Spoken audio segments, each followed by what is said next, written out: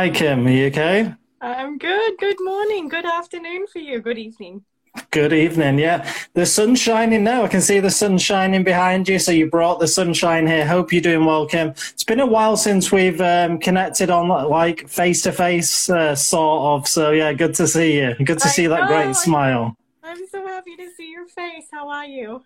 Yeah, wonderful. Thank you. So, Kim, I wanted to get in. So, we've got obviously the panic attack course, which is now available, which is fantastic for the community. And we have the code for them, which is DLC anxiety. But I just want to take a few steps back before we go into the course and just really start off with your story for people who don't know it. So obviously you're a CBT therapist with a twist. I always think it's not your regular CBT therapist. You've got that twist of self-compassion, mindfulness, and how you link the two together. Can you just give me a brief explanation of how you went about that? So obviously you became a therapist, and what made you want to link the two, and yeah, how did it blossom? So, yeah, I was lucky enough to get an internship when I first started as a therapist, as a CBT therapist. But I quickly found, as I was going through my own recovery in anxiety, that my clients were really, really hard on themselves. As I was finishing my master's degree, I was seeing sort of a broader category of people. And yes, a lot of people were really hard on themselves. But I think that when you're being taunted by anxiety all day, it's really for that to sort of turn into a very self-critical voice. And so I was going through my own recovery, and my therapist was pushing mindfulness and self-compassion. I was practicing it, seeing massive growth. So I was starting to practice on using it with my clients. And I love it. I think that it's a missing piece in recovery. You don't have to have self-compassion and mindfulness to recover, but I think it sort of speeds it up and supercharges your recovery, which is why I try to sort of lace it through as the core theme of all of the work. So all of the courses, we sort of make a commitment at the beginning where we're going to say, like, we're going to do this kindly, we're going to do this compassionately. No, that's wonderful. And I've got a few questions on it, just from like the last post that we reposted from you, which was the wonderful tips from your community on how to deal with a panic attack. And there was some questions that arose there, which would be really great to get your insight and knowledge on. Firstly, they all loved the ABC technique. That was definitely the favourite with the community. If you just want to briefly just explain what the ABC technique is and how people can implement it in scenarios where anxiety is high. Yeah. So I actually learnt this once when I was training for a marathon. We would run with friends and you'd just get so bored because you're running on the same streets. And so we would play the ABC game, which you'd pick like a theme, like movies or fruit or vegetables or foods. And then you go through the alphabet: A for apple, if you chose fruit; B for banana; C for, cucumber, it's a fruit. And so you would go through the alphabet. Now, when you're panicking, you're usually so like zoomed into like what your experience is and what your thoughts are and how can I get away from it. So you can use this as a tool to sort of help you zoom out and be present, start to think about things outside of just what's happening in your brain. So you can just play that game, not to avoid fear, not to make it go away, but just so that you're not so hyper focused and so hyper aware of the panic. Yeah, one of the questions that popped up, so like 19, and it wasn't a negative, but 99.9% of the people are loving everything about it and can really relate and find techniques that work for them. But one person said, how can I be self-compassionate when I should be approaching panic attacks with the reason why they're occurring and getting to the root of that, not trying to be mindful in the situation when it's impossible. Like you just mentioned, when we're overwhelmed by these symptoms, how can I just be mindful, or how can I just distract myself to an ABC technique if all I'm worried about is getting away from, say, they're in a shopping mall or driving or wherever it is. What would you say to that person? Well, I think again, we need to, when we're panicking or we have panic disorder or generalized anxiety, we get so zoomed into the problem. And that, you can do that for brief periods of time, but really the goal is to zoom out and sort of look at the big picture and look at the patterns that this disorder is causing. If, of course, your natural instinct, if you're panicking, is to run and avoid it or to freeze. So that's a natural instinct. No one should be ashamed of that, or feel like that's wrong. But if you look, the running away, if it's becoming a panic, if it's becoming a pattern of you trying to quickly wrestle with it and get it to go away, you're actually reinforcing that cycle. And I use a lot of that in psychoeducation. In everything I do, is you have to look and see, is the way that you're responding to panic making it worse for the long term? And we know that avoiding does make it worse for the long term. Whereas mindfulness is your ability, it's not going to make the panic go away, but think of it as a very effective way of you staying in the discomfort without running away. And by doing that, you're actually training your brain that we're not treating this like it's important anymore. Every time you have a panic attack and you treat it like it's so important and so dangerous, every time you do that, you're actually training your brain to be more and more and more afraid. Well, yeah, you're reinforcing the belief. If you've never experienced how the panic attack would, how it would like progress in the situation you're in. So if you're in the car or in the shopping center and you decide to leave, you don't actually get to see that, well, yeah, it does reach this high point, but then after a while it'll start to come down. It may go back up, but it'll start to go down. You don't get to experience that. So the avoidance, like you said, really pours fuel on the anxiety disorder and can really get you stuck in this cycle of being afraid of going into situations where panic attacks may occur because you don't know what the outcome is. And we know with anxiety, it tells us the outcome is, well, death. In most cases, it'll be telling us that, yeah? Yeah. And so I actually did a post on this just like, I think just a couple of days ago, where panic, its job is to tell you, like, it will tell you you're dying. And your job is actually to reframe that and go, no, it's uncomfortable and it will rise and fall and it is temporary. And I'm going to actually ride that wave out without responding to it as if it's all facts, because it's not facts. Panic is not that much different to depression. They both tell really bad lies. And so your job isn't to engage in that sort of narrative of lies, and instead just allow it to rise and fall. So just going back to that question from the person who was speaking about self-compassion, would this self-compassion tie into actually in the situation of the panic, or are you speaking about like self-compassion of really changing that inner critic of, well, we can deal with panic attacks, we can deal with anxiety symptoms, we can deal with the situations where anxiety arises, or are you actually talking about being within the panic and trying to find some self-compassion within that moment? Yeah, both. So think of it this way. Self-compassion is simply treating yourself how you would treat someone else if they were in that exact position. So if someone else was in that exact position, you wouldn't be like, what the heck is wrong with you? Like, why are you acting so ridiculous? You would go, oh, I see you're suffering. Like, how can I support you? How can I help you as you again get through this, right? So it's a lot of sort of self-coaching and talking yourself through things, but in a really kind and respectful way, instead of a dismissive, like judgmental way. And that shift isn't, and it's not just like, oh, like you're off the hook and everything. It's also going, okay, what your brain is telling you isn't true, right? Like if someone was really suffering and going, oh my God, I'm dying, you would probably say like, well, no, like, you're not. And let's actually engage back into the things you value. Let's take a walk, or let's be, get going with the dishes or the dinner we're making. So it's not just gentleness, it's also setting boundaries with fear and panic as well, so that you don't let fear and panic just run the show.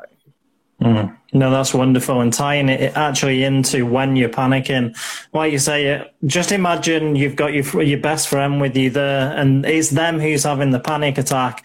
And then how would you speak to them, and how would you engage with them?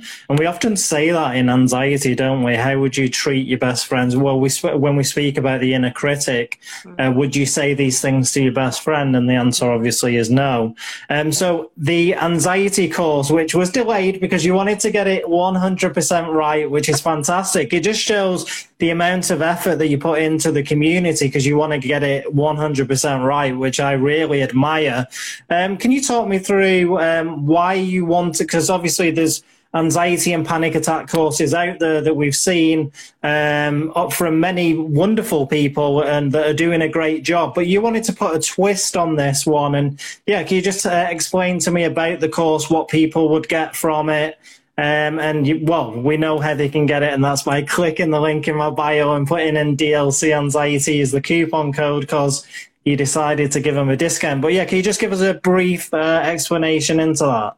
Sure, yeah. So you're laughing at me because the inside story is I basically sit down whenever I write a course and I just say, okay, what exactly would I say to my clients? And I record it exactly that way. So I recorded the entire thing.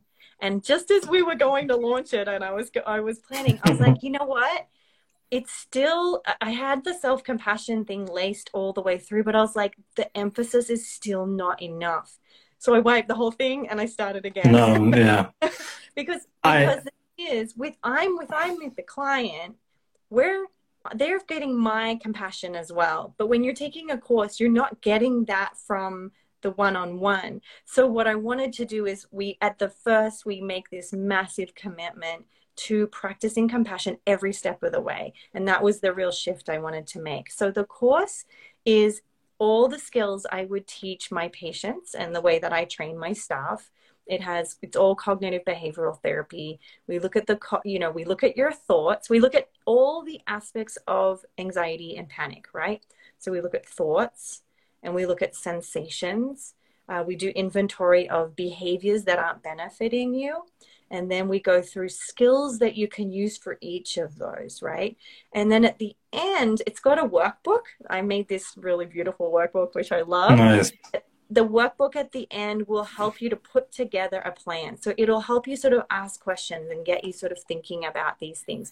But like I said, that emphasis is really at the front end, which is we are making a commitment to doing this kindly every step of the way. It's not just for the duration that you watch the course. That's a commitment we make for like your long-term recovery, right? Because recovery is bumpy. It has ups and downs. And you have to really be ready for those ups and downs and be there as that supportive person when you do have the downs, because they do happen.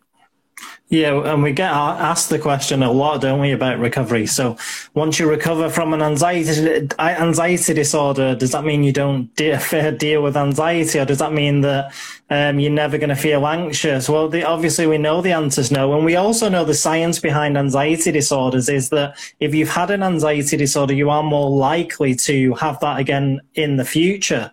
But that shouldn't be something that should be worried upon, because we would be hitting that with all the knowledge, firstly, that we've recovered from anxiety, and all the tools and experience of going through that. So, yeah, there's so many questions on anxiety recovery. And like you said, the recovery is up and down, but that's because life's up and down, and there's so many things that can occur that are often out of our control. Yeah. So the final part of the workbook is we call putting it together, and we have like just a week plan. And I'm a big believer in every week sitting down. I dedicate about 40 minutes a week on Monday mornings where I sit down and I create a plan for the week, not just for my anxiety, but for my life, right? I try to be very intentional going into the week. So even no matter where you are in recovery, whether you're fully recovered or you're just at the beginning or in the middle, that weekly plan is just a template. You can print it out and use it over and over again at like, what are my priorities this week? How can I be more compassionate? What are the things I'm going to face this week? Or what are the things I need to work on? So that's sort of the piece of the work, right? It is ongoing. And you can be using these, the truth is, these mindfulness and self-compassion skills are like skills for life. I teach them to my children. I teach them to my staff. Like, they're skills that we all should be using any day anyway. So when someone has anxiety or depression or both, and they find it hard to get out of bed, or they find it hard to do anything, how would you encourage them to put that structure in place that you said is so important? But I know, obviously, from the experience of the community and past experience of how difficult it can be just to put a plan in place, never mind to execute that plan. What would your advice be to someone who can't take that step at the moment to put a plan in place? Yeah. Well, I think that's again why I redid the course, because that compassion piece has to be there first. And we have a lot of research that once you get a really solid self-compassion practice, you're less likely to procrastinate. You're more likely to feel a sense of motivation because the words you're using towards yourself are kind and motivating instead of mean and discouraging. So that piece, we've got tons of science that self-compassion is a massive key to motivation. But in addition, we talk about baby steps. In the beginning of the course and in the beginning of treatment, usually anyone who goes to a CBT therapist, they're going to be doing a lot of assessment and getting a lot of data. What behaviors are you doing? What's getting in the way? How is it impacting your life? And so really you would just look at that and pick the smallest thing and start there. That's really where we go. And you might need to practice it many, many times before you feel at all skilled at it, and that's okay.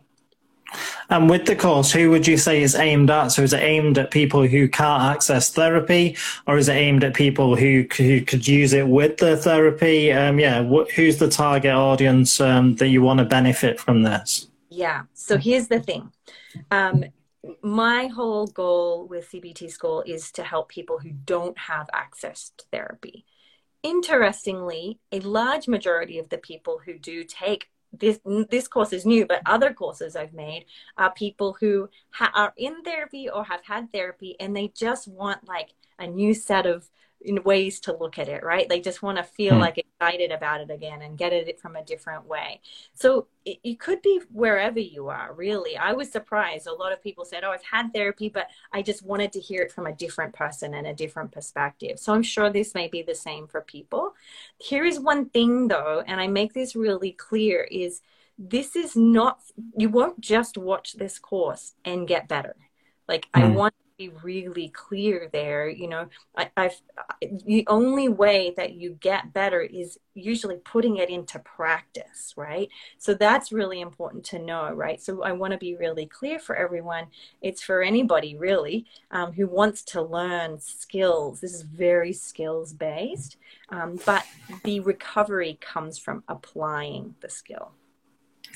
And like you say, anxiety recovery, if only we could just watch something and then recover, how beautiful would that be? I mean, it would, it would put the biggest smiles on our faces. But unfortunately, you've got to put in the hard work in the most difficult times as well. When, like you say, you've got this inner critic that's turned up telling you that you're isolated, you're alone, that you're not going to recover often. And then you're often avoiding the situation, especially at the start. And also, if you're not well up on the anxiety symptoms, you're scared of these physical symptoms. So it can be a lot to get going, can't it? So yeah, that's wonderful that it's open to anyone, which is fantastic. I've got some questions here, Kim. How are we doing for time? I was just trying to look for the clock. What time are we on? We've got 12 minutes, but it's fine. 12, fantastic. Let's go. Well, fantastic question. Why do automatic negative thoughts make me so anxious? And how can I practice mindfulness? Yeah, so you have the thought, and as soon as you have the thought, your brain assesses for whether that's dangerous or not, right? If it thinks it's dangerous, it's going to send all this cortisol and adrenaline and all these hormones out throughout your body because it's thinking like, let's get her out of this danger, right? So that's why you feel so anxious. Now, the trick here is you have the thought, you cannot control. You have the sensations of anxiety you cannot control, but you can control how you respond to them. So you could respond by going, oh my gosh, you're right, and run away. Or you could respond by getting still and staying still. You could respond by fighting it and resisting it. Or the new option is to just be an observer of the thoughts and an observer of the sensations. I'll tell you a story. Yesterday, I had a client who was like, absolutely not. I cannot tolerate this discomfort. And so we just broke down the sensations one at a time. Like, I said, tell me, pretend I'm an alien. I've never heard of anxiety in my life. And I just want to understand, what is this thing you call anxiety? And she was like, okay. It's like a tightness in my chest. And I was like, okay, can you just be an observer to that without let's say that it's neutral and it's not negative or positive. It's just neutral. And let's just practice it being neutral. Well, we can do that, right? Like, I can do that. I can do that for a couple of minutes. All right, cool. What else do you feel? Massive butterflies in my tummy. Okay. So let's actually think of that as neutral, or maybe we could be curious and go, that's kind of cool, right? Like, your brain thinks it has butterflies in its tummy. Like, that's interesting. Can you imagine it that way? Oh, I could totally tolerate that for 2 minutes. And so we're breaking down each one. And when we make it neutral, you can actually see that you can tolerate immense degrees of pain or discomfort without running away or resisting from it at all. So that's mindfulness, observing it, being non-judgmental, allowing it to rise and fall on its own. Just to add to that, so you said that obviously you get the thought and then you get the anxiety symptom, and then you can choose your behavior towards how you react to that anxiety symptom. Is there a way of stepping in before the symptom so you get the thought and then change the behavior so the anxiety doesn't occur? You can sometimes, but I usually don't encourage people to get into that war, because now you're in an avoidant compulsion trying to get rid of sensations. Sometimes if you have a thought and then you label, you could break it down. It depends. So if you have a thought like, what if I die today? Or right, let's just say it's like a basic intrusive thought. So you have that and you go, that's interesting. You actually may reduce the amount of cortisol and adrenaline that your brain pumps out. So if you're really mindful and quick at that and really dive in with radical acceptance, well then yes. But often in the early stages, anxiety is like thought sensations, really quick. It can happen so fast. So don't get into a wrestle with trying to make fear go away. In fact, I always usually say, like, let's use this as an opportunity to really say, like, I'm allowing all the sensations. Like, I'm not afraid of any of them anymore. And often in therapy, I imagine that you have people come into you who have the physical sensations, and you actually have to work back and see what's causing that. And they don't actually realize that it's an anxious thought that's then created that feeling. Yeah. If someone has really severe sensations, we actually use exposure and response prevention with that. And we practice exposing them to the sensation. So if they, let's say, hate the hot, flustered feeling, I would say to them, I want you to go to the sauna every day, and I want you to practice really tolerating that compassionately and mindfully. And what they find is like, oh, I actually, when I do it on purpose, it actually doesn't scare me anymore, because I've trained my brain. It's not a danger. Yeah, I did something similar with panic attacks, which was I do high intensity cardiovascular exercise in the gym, knowing that the symptoms obviously are very relatable. And that really helped me and trained me to know that, well, guess what? Your heart can race, you can be sweaty, you can feel a bit lightheadedness, and everything's okay when you're in a gym setting. So how about opening your mind up to, when you're panicking, that it's okay also, which was really helpful. I'll get through a couple more questions, Kim, while we have you. 1 second. I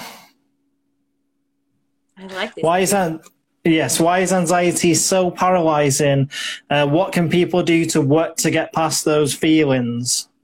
Right. So again, it feels paralyzing because It's actually just your brain doing its job, right? Your brain Mm-hmm.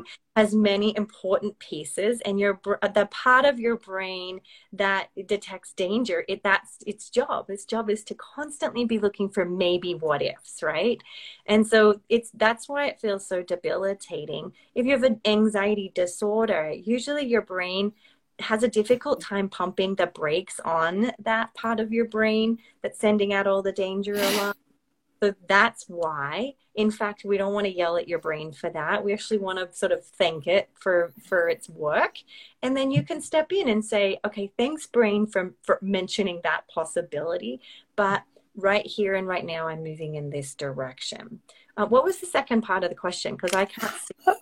It just says, why is anxiety so paralyzing? What can people do to work to get past those feelings? Yeah, so it's very similar, right? So you commit to being kind every step of the way. I'll walk you through the steps. Then you practice being in mindfulness with this sensation. So you're observing it, you're allowing it, you're not judging it negatively, right? And you just, again, think of it like a wave, like you're just allowing it to rise and fall. For me, I just keep reminding myself that this is temporary and there's literally nothing I can't tolerate. Right? The mind of an anxious person, and I know I've been there, is I can't tolerate this. This might destroy me, right? And the mind of someone in recovery is there's really nothing that I can't tolerate. And so I want you to be thinking, like, imagine what would the recovered version of me do in this instance, right? And be imagining that. You can actually do some imagery work around, like, if I was in this situation where I had panic, let's actually imagine how I would just stand there and allow it to be there. And I would, fumble, but I'd still talk with people and try and engage. So that's sort of the work. If you're really struggling, you would then do some exposure by practicing it over and over and over and over again. What I used to find really interesting is that if you're actually in a situation where it's not a perceived threat, like in an anxiety disorder, where it's a real threat. So I don't know, say you come in, say there's a dog in front of you and you need to run because it's going to bite you. You never remember, well, I had high levels of anxiety in that situation. You remember the situation because of the danger, and you're so thankful that you got away. So I always find that interesting that you don't focus in on those anxiety symptoms, which are the exact same symptoms that you would be getting in an anxiety disorder. There's just no dog there and it's a perceived threat, but the brain reacts in exactly the same way. Yeah. Yeah. 2 more questions, Kim. Have you got time for 2? Mm-hmm. Why does my heart race when I'm being yelled at? Yeah. So when you're being yelled at, that same part of your brain, deep in the middle of your brain, it's an almond shaped, it's called the amygdala. Your brain has perceived that as a threat. Now, if you're being yelled at, that's kind of a real threat, right? Your brain's like, could jump on you, or, and so naturally what happens is your brain goes, okay, this could get out of control, whether that's true or not. Let's just say you're in a regular, normal, we all have arguments and so forth. So let's say you're having a regular argument, your brain will determine, okay, this could be a threat.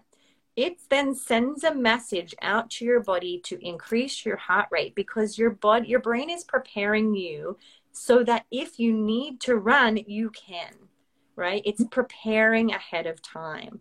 Now, if you were in a setting where someone was dangerous, or you were out in the park and somebody, threatened you in some very serious way, it would do exactly the same thing. Your body is so smart at preparing you to run and fight, but also sometimes your brain sets off alarms when really there isn't a threat.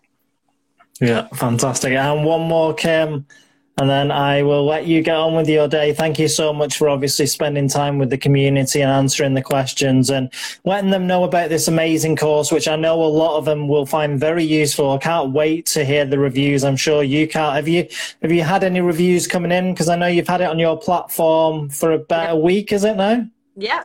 No, so far really good. The cool thing is a lot of people are at the beginning are like, let's do this, let's go, I'm ready. And that always makes me so happy.